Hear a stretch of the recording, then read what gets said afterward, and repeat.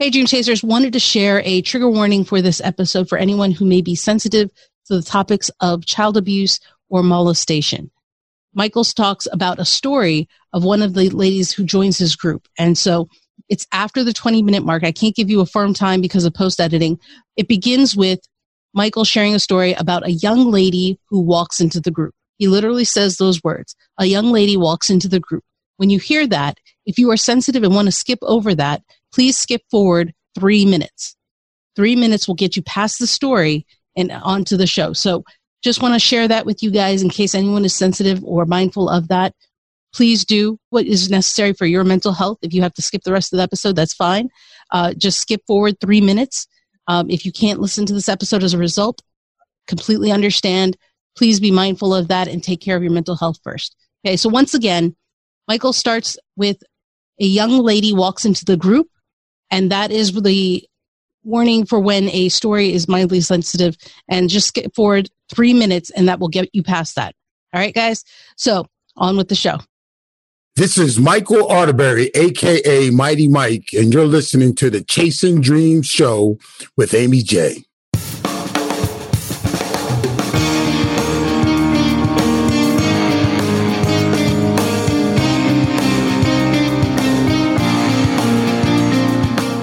Welcome to Chasing Dreams Podcast with Amy J.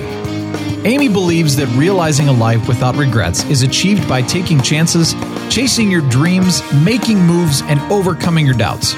The Chasing Dreams Podcast will help you overcome life's obstacles, believe in your potential, and inspire you to face your fears. And now here's the woman who is passionately pursuing her dreams, Amy J. Hey, Dream Chasers, this is Amy J. Thank you guys so much for tuning in on this June 24th. Guys, can you believe it? Episode 225. 225. Crazy. But I got a good speaker for you. I got a new friend, and, he came across my desk, and I was looking, and I was like reading about him, and I thought, okay, all right. We got to get him on the show. And I was very excited because as a teenager, Michael was fortunate enough to receive guidance from positive adult role models to help him overcome adversities and set high expectations for his future. So in turn, he wanted to give back as well. He dedicated his professional life to helping people navigate the difficulties of life and launch their future into motion.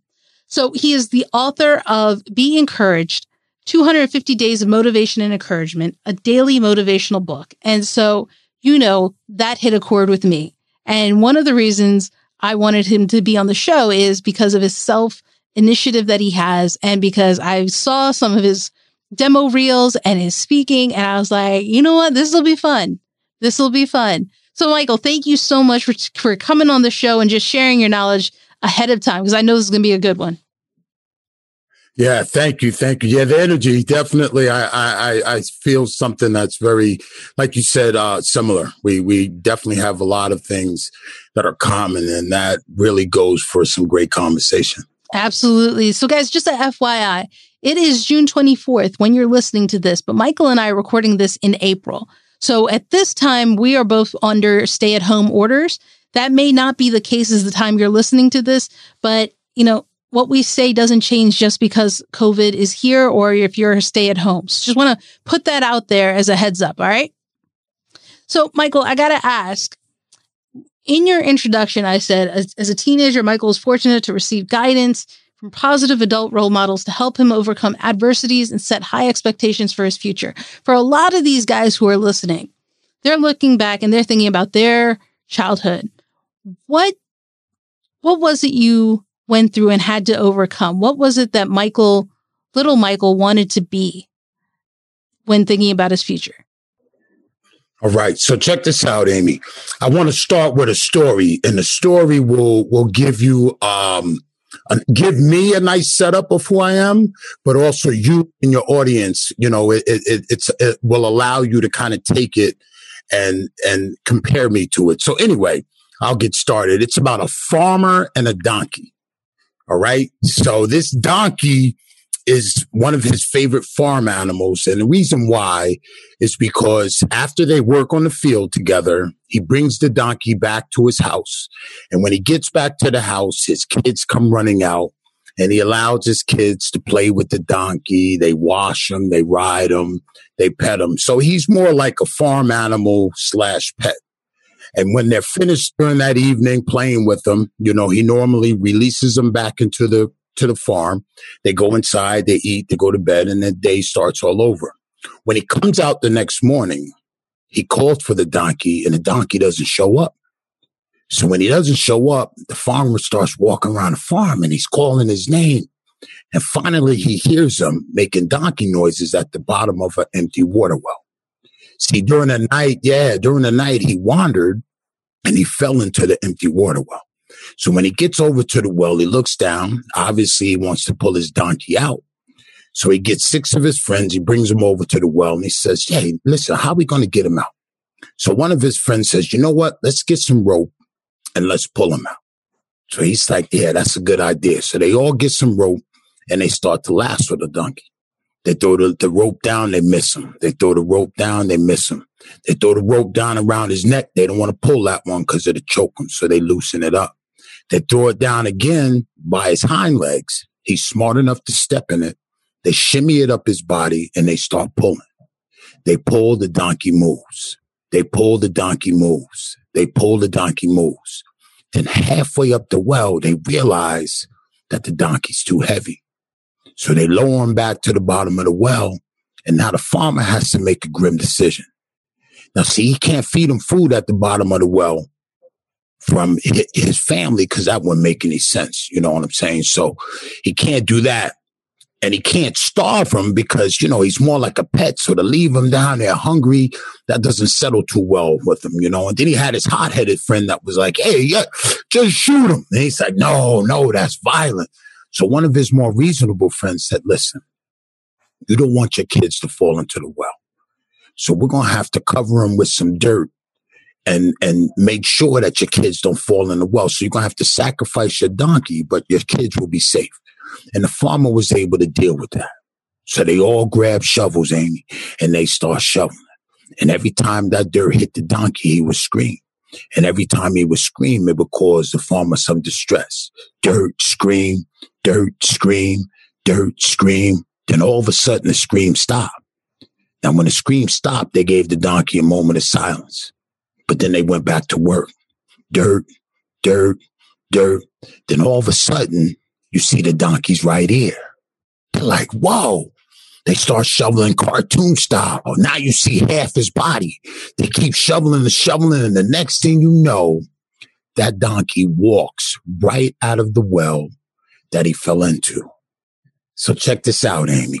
Every time that dirt came across the wall, it would fall on his back. He would shake it off and he would step on it. And he took every scoop of dirt that was meant to kill him to save his life. Now, see, I tell you that story because you asked me what did I go through and what kind of sets up my life. What I've been able to do is I've been able to take the dirt that I've gone through in my life. I've been able to shake it off and I've been able to step on it. I grew up in a home with an alcoholic dad. Matter of fact, I can't even say alcoholic, just alcoholic. He was a raging alcoholic. And the reason why I put the raging in front of it is because this man raged right up until the day that he died when I was 16. And so creating that environment for a young person growing up, I never felt safe. I have a memory of sitting in my kindergarten class and the kids are playing with blocks. I'm playing with the blocks as well. And I'm peeking over at the kids. And for a moment, I realized the innocence of us being in kindergarten. They're playing, but all I can think about and I'm consumed with is what's going to happen when I get home that night. And I'm like, wow, does every kid have to really deal with that? So, an alcoholic father. I grew up in poverty because I had both full-time working parents, but my dad spent his money in the street. My mother was a housekeeper. She cleaned homes. She didn't make much money, but her salary raised 4 kids because his salary didn't come in the house. So, we didn't really get much, but I was a good kid because I would never ask my mom for things that I knew she couldn't buy me because I never want to put her in that position, Around my neighborhood, as far as the dysfunction, you had drug addicts. I had the bums that hung out on the corner. Matter of fact, in my apartment where I lived, my landlord, I had a basement which had a boiler that would work every so often. He would leave the door open and he would let some of the street bums actually live in my basement, you know what I'm saying, while I was living there. So, a lot of my friends ended up going to prison. They got hooked on drugs. And what I was able to do, and it's something that I teach young people and adults, is I was able to live in that environment, but I was able to not allow that to dictate what my future was like. So when I tell a donkey story, nobody told me the donkey story while I was growing up. But when I put it together, I realized that each time that dirt would come, I would shake it off and I would step on it. You know what I'm saying? And what it brought me to is, I wanted to be a football player.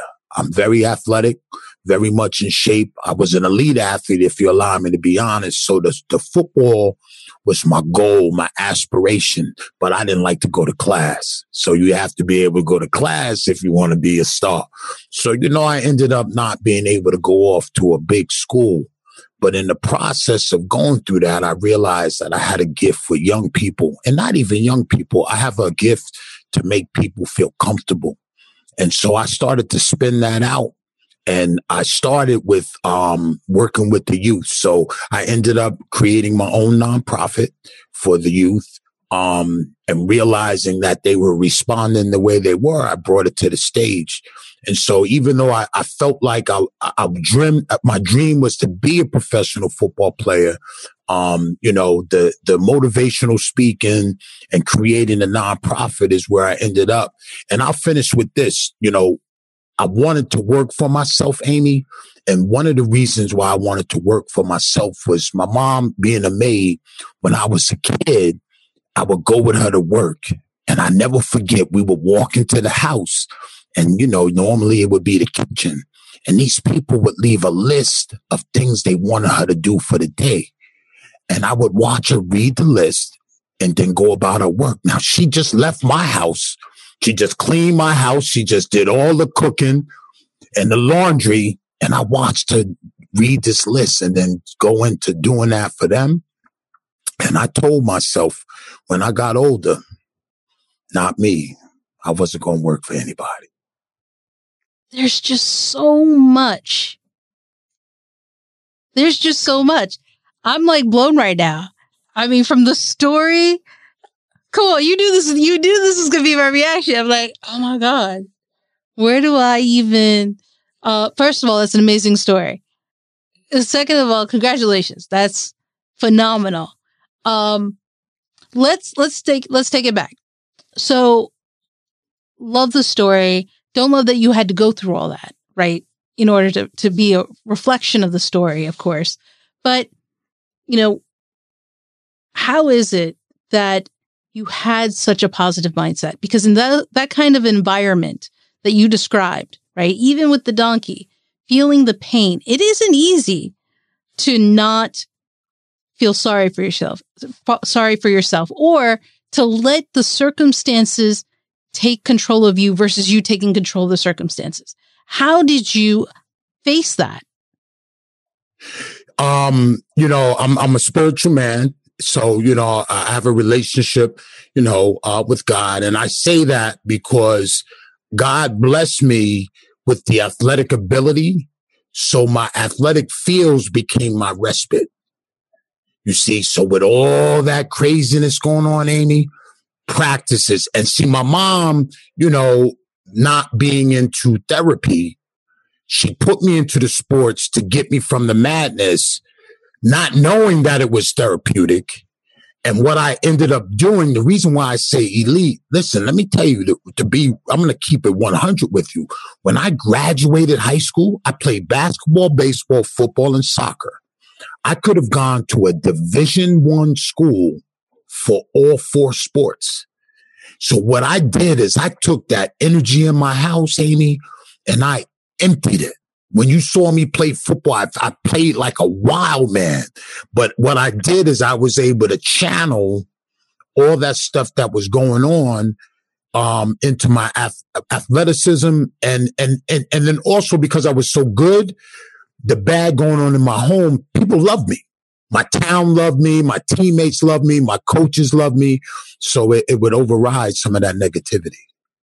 Okay. So in the spirit of being honest, let's be honest, your reaction and how you handled that, right? In having it such a healthy outlook of things, right? In comparison to how kids and teenagers are dealing with things today is not common, right? Wow. It's not. I've never had someone say that to me. It's not phenomenal. Like, let's call a spade a spade. That's incredible what you went through, right? And I love that you were able to do that, because what you did was you found a healthy outlet to let it out. You could have easily have allowed the circumstances control you, but instead, God blessed you with the ability to face it and handle it like the donkey and have the presence of mind to use it. So that's phenomenal, guys. And it's not common. So I want the guys listening to understand that if you didn't handle your situation the same way Michael has, that's okay. That what he did was incredible. And so, Michael, I have to ask, because it's not common. The fact that you took a stand to address it, it's also not common. When did you start the nonprofit? At what age? So what I did is, so imagine I now have this history. Mm-hmm. I go to college, and while I'm in college, I realized I picked social work as my major. So I majored in social work and realized that I had a gift with the youth. And so I went into working with the youth. I started working for a nonprofit. They would give me curriculums to work with the students, and they wouldn't work. And then they would yell at me, Amy. Oh, we bought this curriculum. We spent all this money. What do you mean it doesn't work? And I'm telling them, if you let me buy it, I wouldn't have bought it in the first place. And so what I said is, you know what? Let me fix this. So I went into my little laboratory. I was doing some volunteer work for a program in a maximum security prison.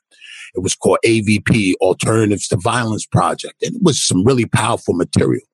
And so what I did is it's volumes and volumes of activities.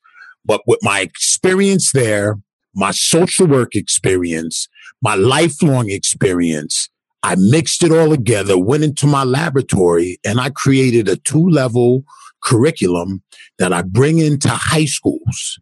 And what it is, it's 2 full days. So imagine you're a principal, Amy. When I come to you, I ask for a cross section of students. So I got 25 to 30 students in the room, and I want white, black, Latino.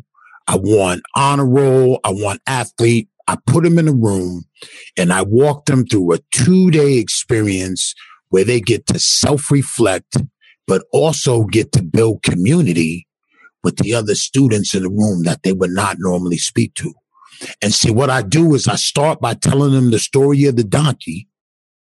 I show them a picture of that house where the bums live in the basement. I explain to them how it feels to live in that house. But then, Amy, I show them the raised ranch that I live in now. And they get to see. So I disarm them by being transparent from hello. And we start going through the journey. But I created the nonprofit in like 2006. And the reason, oh, wow, girl. Come on, you good with math? You good with math? Are you good with math? There's a phone come here. On, hit it up. There's a phone here. Yeah. What we doing? Yeah, okay, so I'm 52. Okay. So let's just reverse it back. 52, 2008.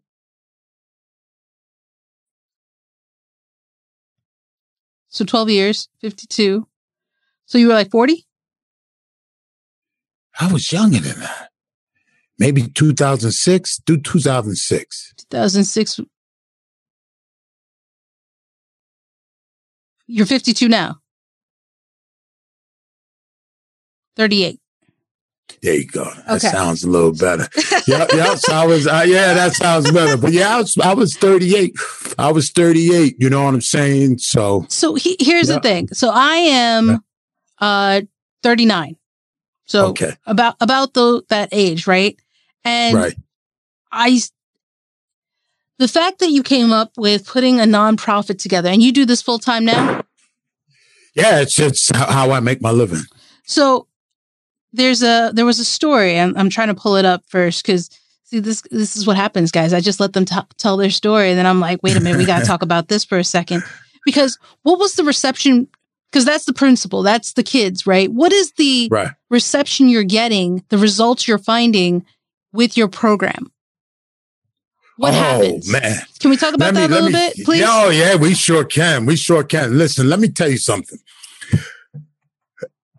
Kids, and this, whenever I post about it on my social media, I say the program is not a program, it's an experience.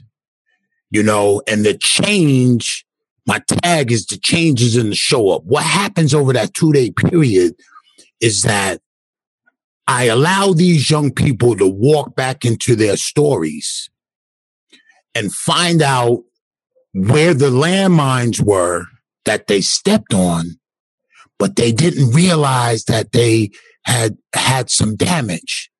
See, they're making decisions in their present life over things that happen throughout their lives, but the decisions that they're making are based on something where they have control to make the change. So what I talk to them a lot about is we're going to go back in the story, and we talk about it as dirt because they have the donkey story.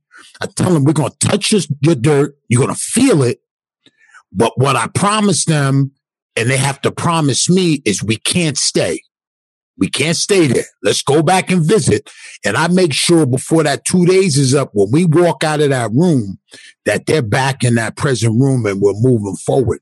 But what these young people, because the energy I create in the room, the stories that I get, when you're talking about jewels, I'll just give you one. I had a young lady that came into the group, and she was like, her anger, like she was real angry, Amy. So like I could feel the energy, and I didn't like it. So I was like, I'm going to try to break this. I got 2 days to do it. Right. So every chance I got, I would roll up next to her, make a joke, and she would partially laugh, but she was tough. And I kept doing it. Then at lunch, while they were eating lunch, her and her girlfriends were looking at a phone, watching a video. So I snatched the phone, being funny. And when I snatched the phone, it was a video of her fighting. And Amy, when I saw this girl fighting, I was like, whoa, I couldn't believe it. You know what I'm saying? I couldn't believe that, she was so angry. So, during the rest of the workshop, any chance I got, I would try to get around her. And I said, her name was Lexi. I said, Lexi, listen, you got to do something with that anger because, it's really bad. So I said, once this is over, you got to promise me that you're going to go get some help. And then each one of my groups, I mandate that there's 2 teachers. So I told the teachers in the group, listen, when this is over, you got to get Lexi some counseling.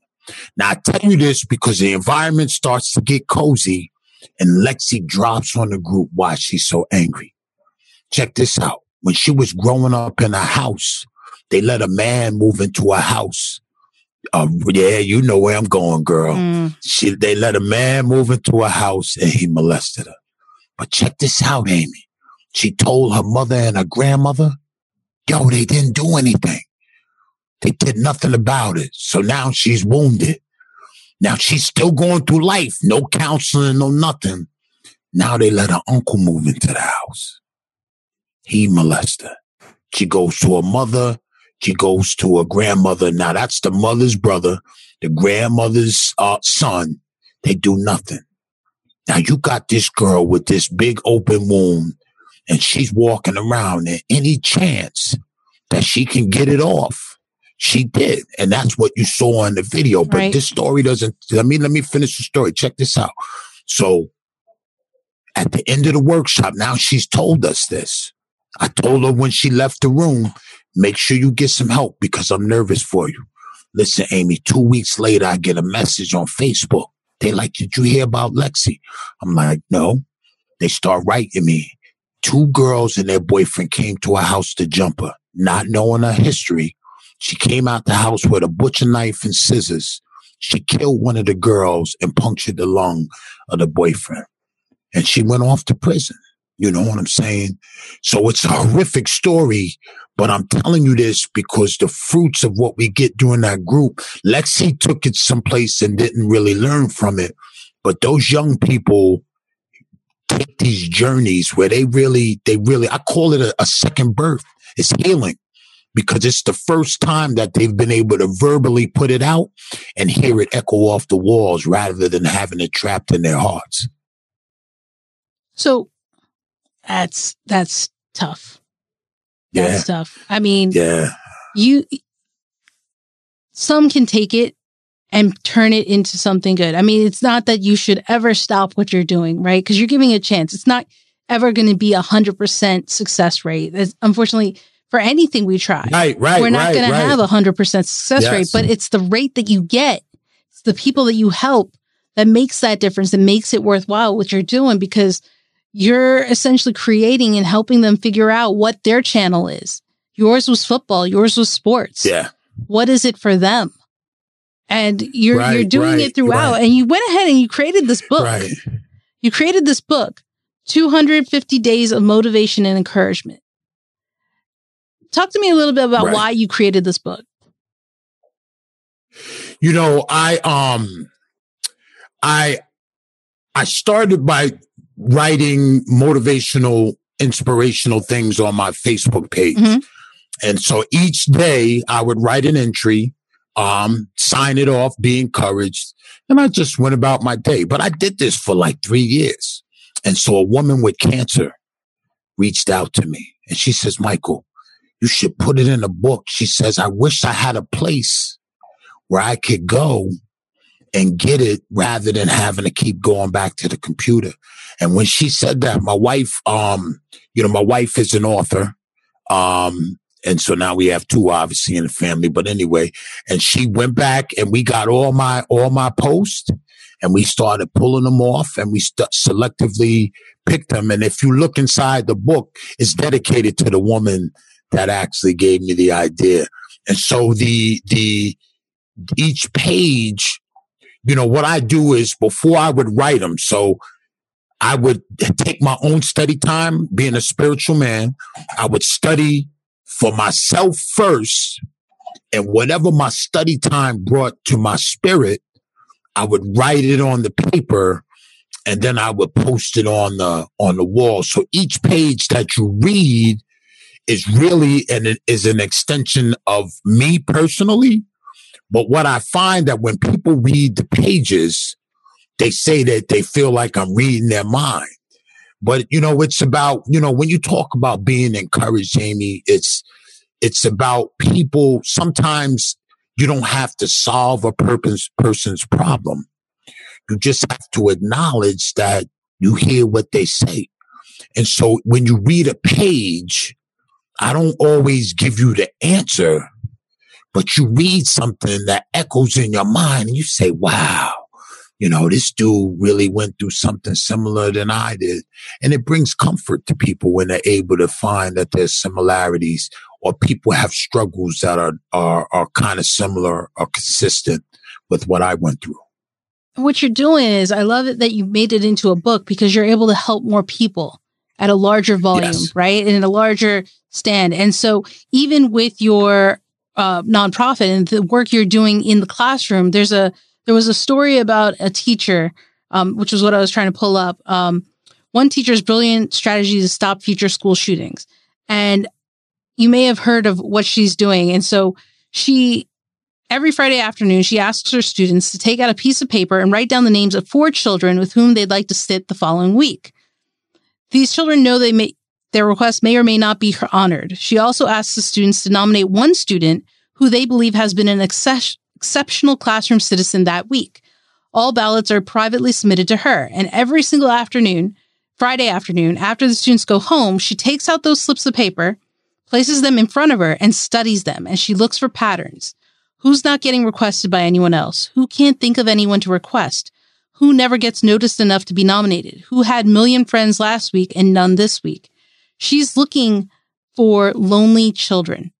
She's looking for children who are struggling to connect with other children. She's identifying the little ones who are falling through the cracks of the class's social life. And she's discovering whose gifts are going unnoticed by their peers. And she's pinning down right away who's being bullied and who's doing the bullying.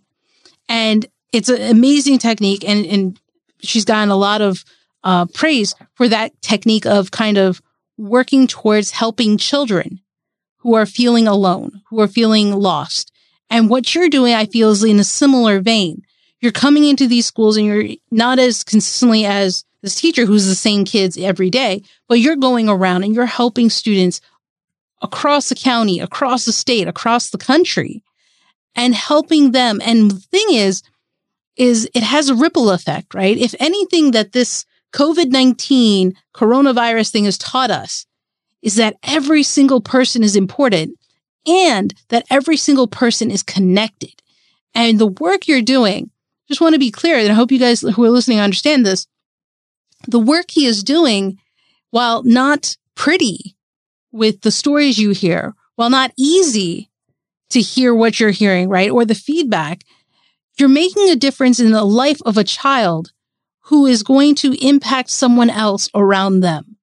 Right? It doesn't all turn out the way the Lexi story did. And so I want to commend you. It's fantastic what you're doing because it's a ripple effect, right? That's helping those around them. Hey, I wasn't in that session. Man, I wish I was in that session.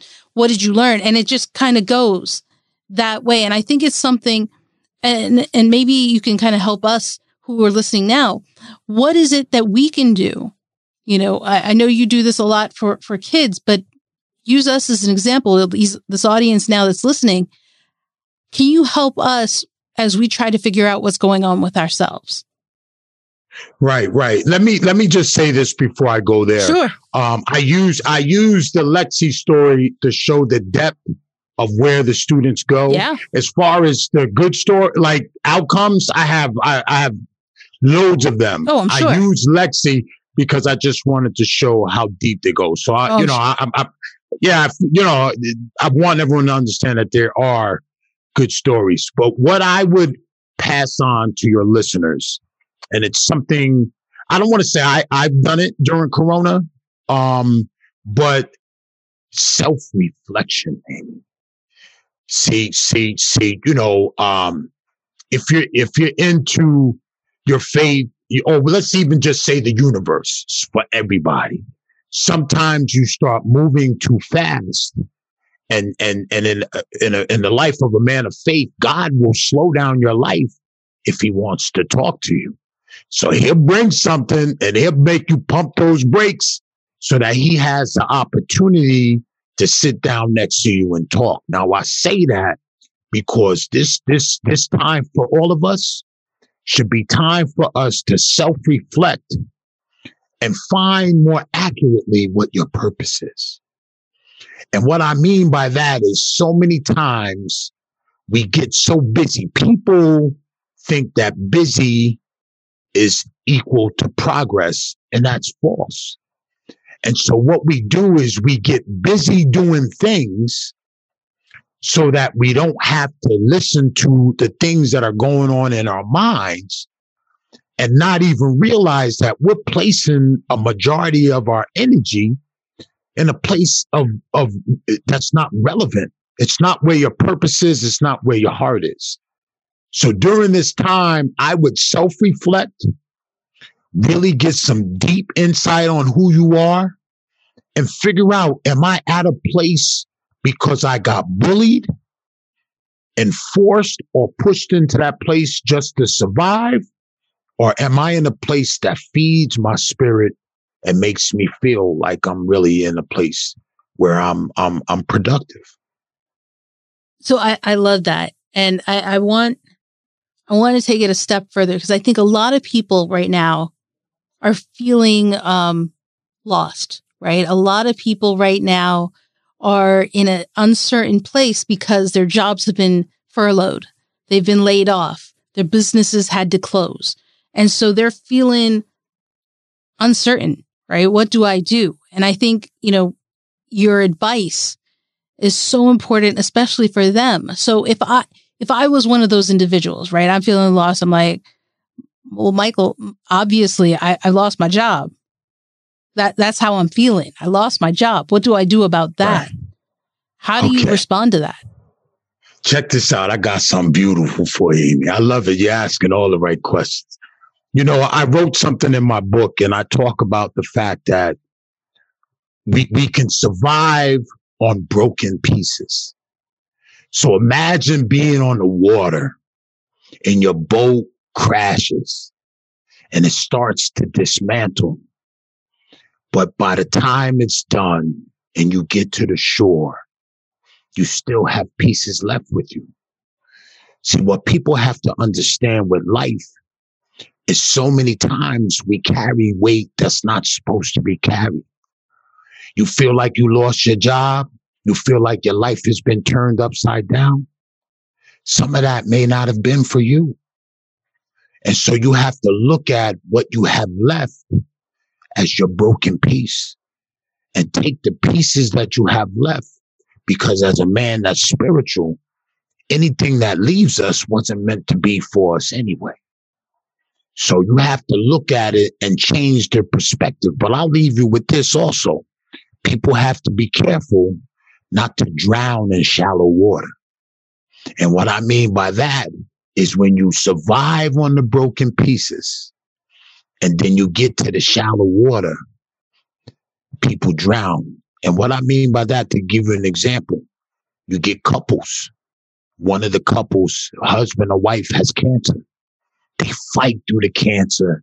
They stay together for the cancer. And then they divorce as soon as the person gets well. See, they got to the shallow water, and rather than standing up and walking out their lives, they drown. So, it's all about perspective and getting it from a fresh perspective in a fresh place.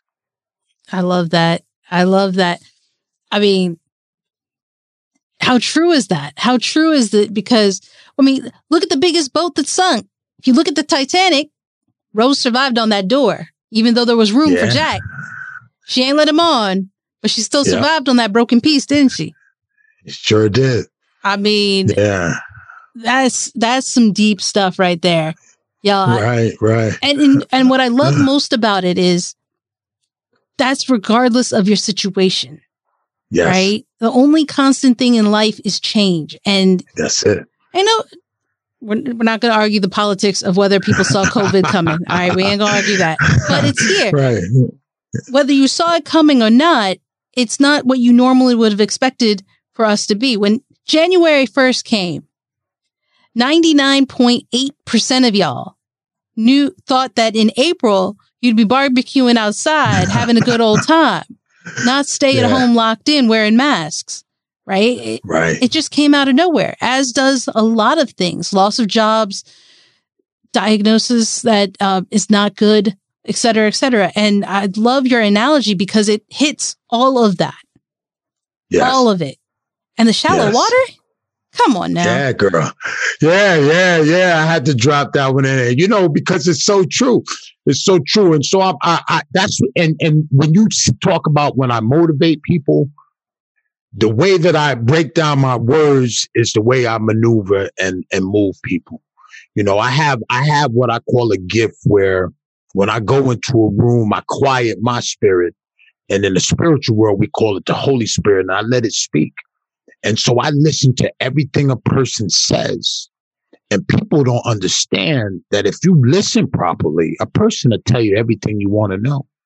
And what I'm able to do, and so, for your listeners, I'm able to take what a person says and piece together the jumble that they feel they have in their mind. Now, I'm saying this not because I want people to be relying on me, but you just said it.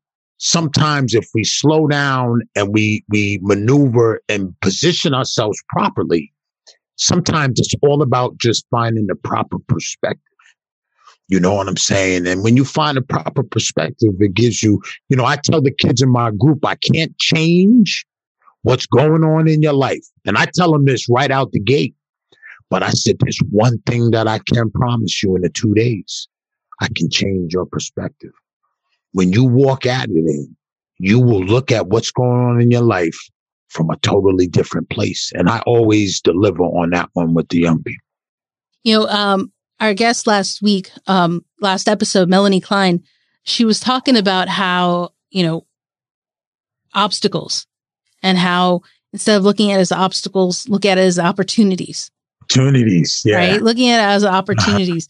And something you just said about listening and how we should be listening. And it triggered a memory, an analogy that someone said is how oftentimes we don't listen to listen. We listen to respond, right? Yes, in order to just give some kind of response back. I'm listening for that, but I'm not truly listening to what it is. And I think we are guilty of that, in particular with ourselves and hearing what we're saying for ourselves. And it's only, in the true moments, my times of change in the last 20 plus years or whatever has really only come when I've taken the time to truly listen to my heart and listen to myself without trying to anticipate what the answer is. Mm-hmm. And when you take a step back, and it's not easy, when you take that step back to actually listen for the sake of listening and not for the sake of responding, you might be surprised by what you get back. Yeah. Can I tell you something? Please. I do activities. I do activities in my workshops. Mm-hmm. So each one of the activities have goals. Mm-hmm. So I do an activity to address this. Check this out. So imagine sitting in a circle. Okay. And I have 3 chairs. And on each chair, it has A, B, and C. So I have that on the chairs. All right. What I do is I throw out a subject. Controversial. So on purpose, it's something that's going to make people want to debate. And I tell them that if you want to speak, you can sit in the A, B, or C chair. But the only person that gets to speak is the person in the A chair. And they get 1 minute to say whatever they want about the subject with no interruptions, and you can't say anything. The people on the outside can't say anything. And if you want to go against what they said, you have to get in the B or the C chair and finally get in the A chair. And then at that time, you get to go against what they say. And let me tell you something, Amy. You say it's not easy. It drives people crazy. They start wanting to shout from the outside of the circle. You know what I'm saying? They don't want to let the person finish what they're saying because they just, that you sit them, they're neurotic. Yeah. But yes, you are so right. When you say we are conditioned, we shut our brains off when they're speaking because we are, like you said, coming up with an answer to what they're saying, and you miss. So imagine the world is full of miscommunication because the conversations are not complete.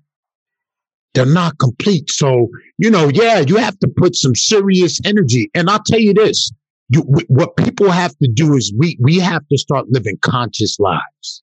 What do you mean by that? What I mean by that is, we are so selfish rather than selfless that we are only thing that's important is what's about us and not about other people. So check this out. I'll tell you an example. I was watching and I tell this to my students because we do an activity that brings this home, but I was watching a TV special on a guy that jumped off the San Francisco Bridge and he survived. I don't know if you saw it. It was a documentary. And so they interviewed, he survived. And then you know what he did, which was nice, is he created a nonprofit.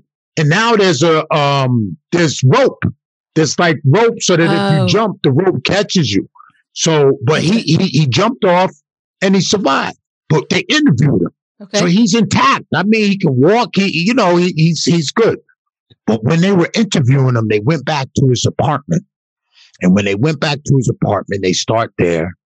And the bridge was so far from his apartment, he had to take a bus, he had to take a cab.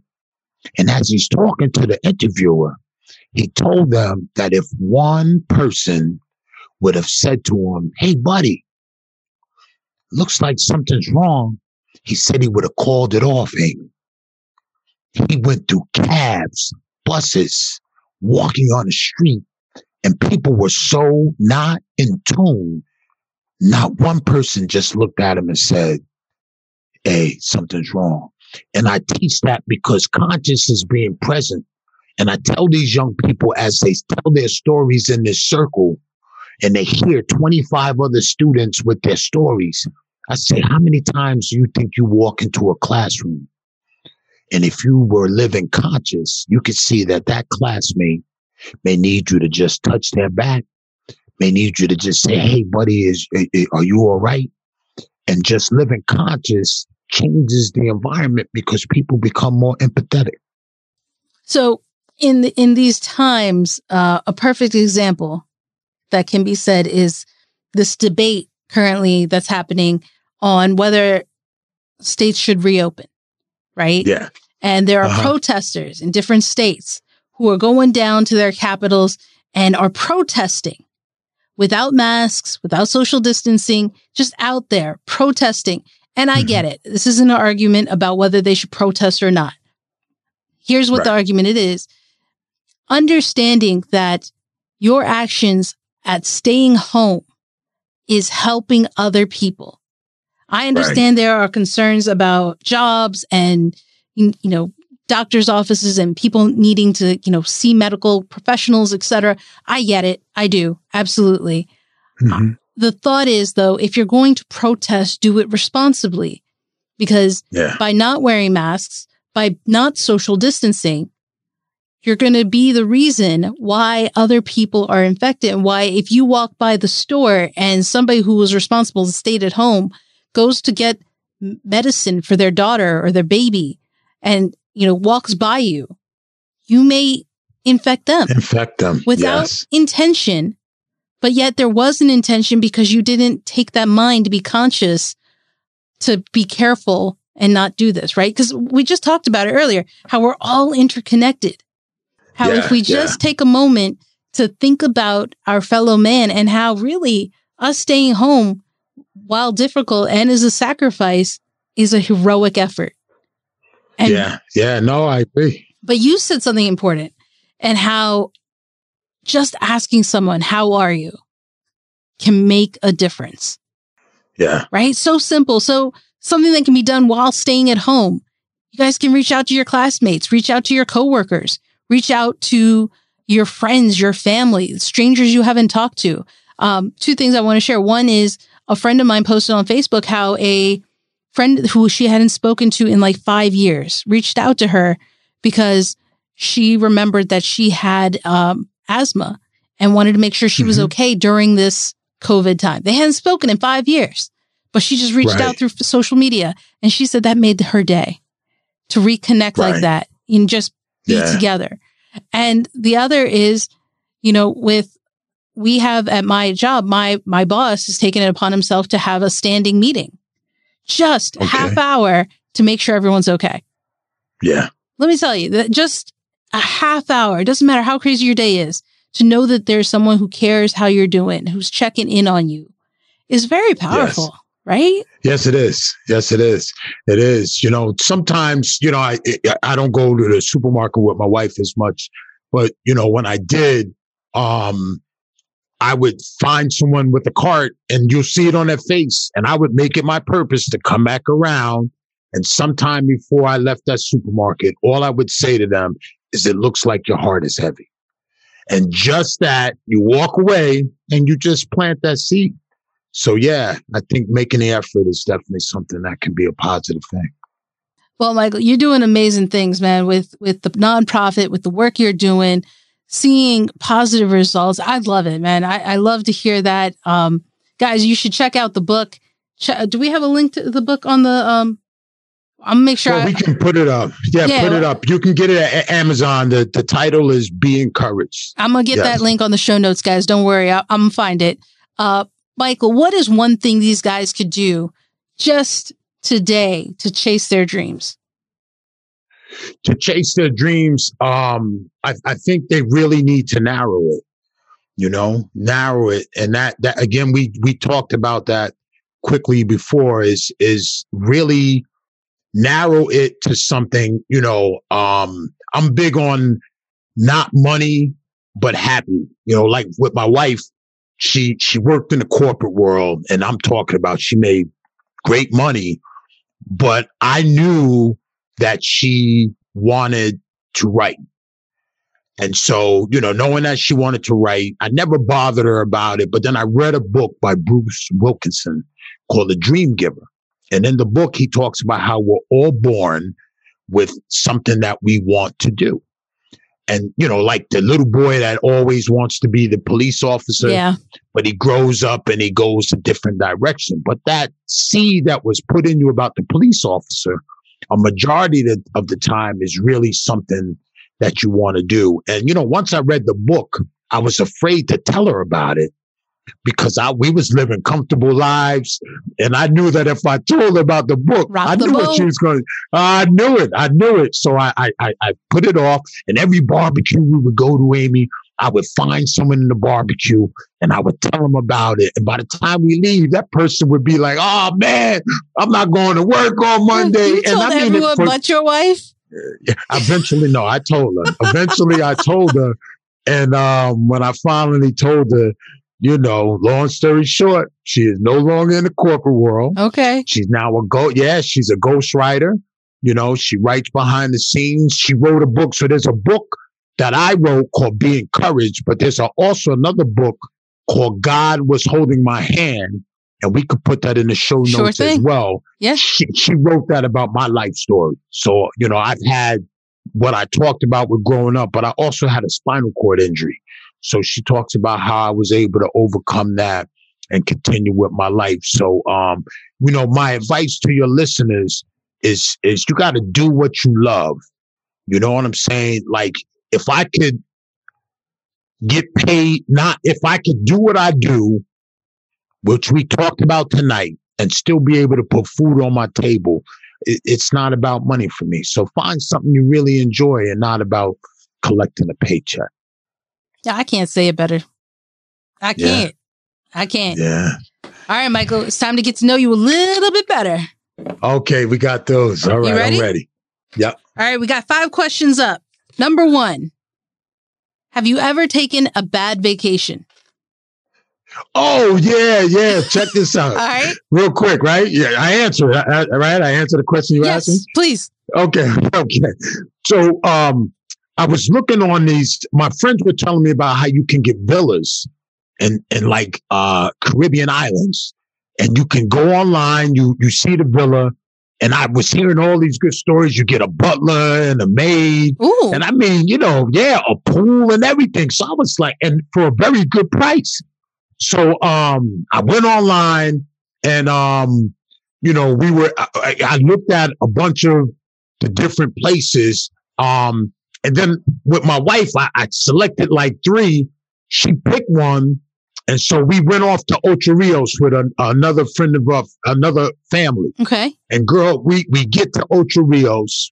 We get off in Montego Bay, and we're taking, first of all, a broken down van picked me up. Now that right there, I was like, this is going bad. If I'm going to a villa, you would have thought that a limo or something would pick me up. So this dude picks us up in this van. And so we're driving in the van, and I'm like, now we're passing all the nice resorts. So we're passing the nice resorts, and I'm like, I'm starting to feel iffy. And girl, we pull into this block. Now, this is beautiful villa, but on one side is an abandoned house, and the other side is a freaking junkyard. And the dude meets us at the gate with a gun in his freaking waistband. And, that was the villa. Now, you get inside, it was beautiful. But like when I stared out of my window to the left, I was looking at a junkyard, and I stared out the window to my right. I was looking at, this abandoned home, and, you had to rent the guy for the week. He became your chauffeur. So he took you every place that you had to go. And so but I did have the maid. and you did have the butler, but at the end, and then he would take you to the beaches where all his friends, so they kind of looked out for each other and not the tourist spots. Now I'm a tourist guy. I'll pay extra money for the tourist stuff. So we went to his type of beaches all week, and finally, like that Saturday, he took us to the tourist beach, and I wanted to tell him, dude, this is where we wanted to come. Yeah, this is where I wanted to go. So were you tense all week? Were you tense, like on eggshells all week? Did you get to enjoy a little bit of it?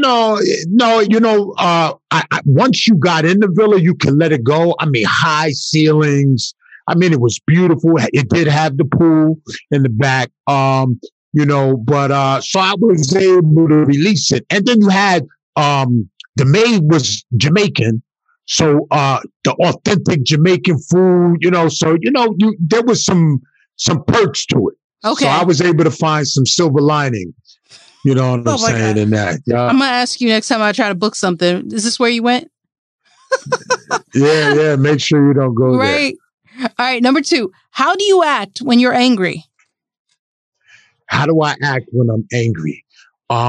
Check this out. I talked about a raging alcoholic father. Yeah. I say that because I'm able to shut it off. But I'm able to shut it off until I'm very humble. But if you keep pressing, and I've had to do this before, if I go into my humble stance and you keep pressing, eventually I just say to you, I do bite. So I'm letting you know that if you keep coming, there's going to be a point where this smile on my face and to be, God rest his soul, my dad left me nothing but that.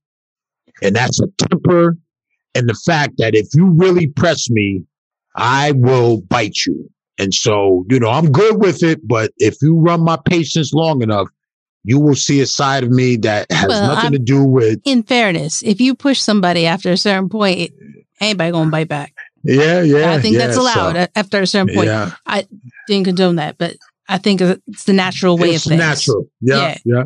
Number 3, what do you love about your hometown? What do I love about my hometown? Sports. Wait, my hometown. Hometown is where you grew up, or hometown is where I live now. I'm gonna call it whatever you're claiming as your hometown. Okay, where I grew up, what I love about my hometown is the same thing, the sports. My high school was totally basketball, baseball, football, every sport. We produced athletes. Oh. And I played on those teams. And so we were able, I remember we played a game called a Turkey Bowl every Thanksgiving. Oh, nice. Yeah. And I lived in New York, and I would shop in New Jersey. So imagine as a high school student going to go clothes shopping, and I got free clothes because the guy watched me on TV in the high school football game. Nice. So the sports was big too. In my town. Yeah, definitely. I would. All right, number 4. What's up? If you could have a lifetime subscription to any publication, which would you choose? Oh, boy. That's tough. That's like magazines, right? Yes. You can only pick one. Okay, pick one. Magazines. Wow.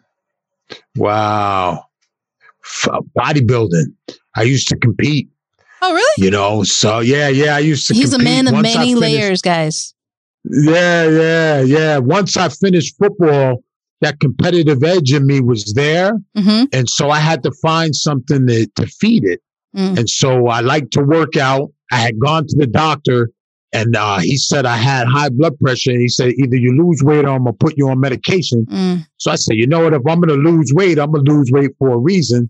So I started to compete. Yeah. And so it would be, even though we have the internet now where you can go get it, I think to open a magazine and be able to read articles would be something I would do. That's it. That's the way to go. Yeah. All right. Yeah. Last question, but I think it's an accurate portrayal. It's actually probably in anticipation of the future. Who would you choose to play the main characters in a movie of your life? Ooh, y'all might find this. This might actually happen. So Dreamcasting. The person. Oh my gosh! Who you got? My favorite. Denzel Washington. Well, you can't go wrong with Denzel. Oh my God! Oh man, that man. You can't go wrong. He brings it. Any role. I love that man on the screen. Okay. Now, that's my bromance. Denzel Washington. I knew that one right off the bat. You were quick with that one too. Yeah, I know. Yep, my family knows too. I love me some Denzel. Well, let me throw a wrench in it. If Denzel wasn't available, who would be your backup? My backup. If Denzel wasn't available, who would be my Will Smith. That's fair. Yeah. Will Smith is right behind him. His performance in Ali alone was right? Big time. Yeah, fantastic. Yeah. Michael, thank you so much for coming on the show, sharing the story, helping us out in how we can get clearer with our dreams, narrow in on what we need to do, and just kind of connect. And it's so appreciated. No, I like your energy. You know, I've been doing these podcasts, and the better podcasts are with the interview. The interviewer makes it. I mean, even though we bring the information, it's the person that asks the questions, because I have good energy, but if you don't pull it out, I can kind of sound kind of robotic. So I'm happy for your energy. You definitely don't sound robotic, my friend. Not at all. Okay. But let me ask you, if these guys want to connect with you online, where can they go? All right, so let's real quick on the exit. I have an online course that they can connect with me, and I call it Shake the Dirt Experience. See the donkey, the dirt, but it's called Shake the Dirt Experience. So they can go to shakethedirtexperience.com and they can register for the course. It's an 11-week course where I do just like I do in my program, is I walk people back through their stories and I allow them to use their stories as a catalyst to be successful. So that I want to put out there. And once the coronavirus lifts, I'm going to do conferences. So they're going to be in person. So there'll be 2-day experience, and they will be the Shake the Dirt Experience in person. But besides that, my website for my motivational speaking is michaelarterbury.com. There they can see my speaking engagements, my podcasts, and get to know me on a more personal level. My nonprofit website is youthvoicescenter.org. And they can go there and they can see what I do with my nonprofit. If they go to the website, I do advise that they say, see the program in action, click on the video, because they'll get to see what I do in action. I have my Facebook, Michael Arterbury. Spell my last name is ARTERBERRY. You'll probably put that in the show notes. LinkedIn, they can find me at LinkedIn. And then my book, Be Encouraged, 250 Days of Motivation and Inspiration. They can come and they can get it at Amazon and support me. And I'm the type of guy, you reach out on Facebook, LinkedIn, what you get the energy on the podcast. I'm like that, I'm 24/7, 365. Like I said, Michael Arterbury, AKA Mighty Mike. And I say Mighty Mike because that's in my program, we get adjective names on the kickoff. And that's where I'm known countrywide. They know me as Mighty Mike. I love it. I love it. Guys, go check out Mighty Mike. Links will be in the show notes. I'm going to link you up. You can find it at amyj21.com/episode 225. Episode 225. All the links will be there, especially the books. We'll make sure that they're on there. Check it out. Check him out. Mike, thank you again. We'll keep in touch. Guys, until next time, don't stop. Keep chasing. Thank you so much for listening to Chasing Dreams. Amy would love to connect with you and hear all about your pursuit of chasing your dreams. Connect with her on Facebook, Twitter, or Instagram via @ChasingDreamsHQ. Or you can find Amy on Twitter @AmyJ21 That's AIMEEJ21. Be sure to visit headquarters over at ChasingDreamsHQ.com for more inspiration, motivation, and resources to help with your own dream chase. We hope you'll join Amy next week, and until then, keep chasing.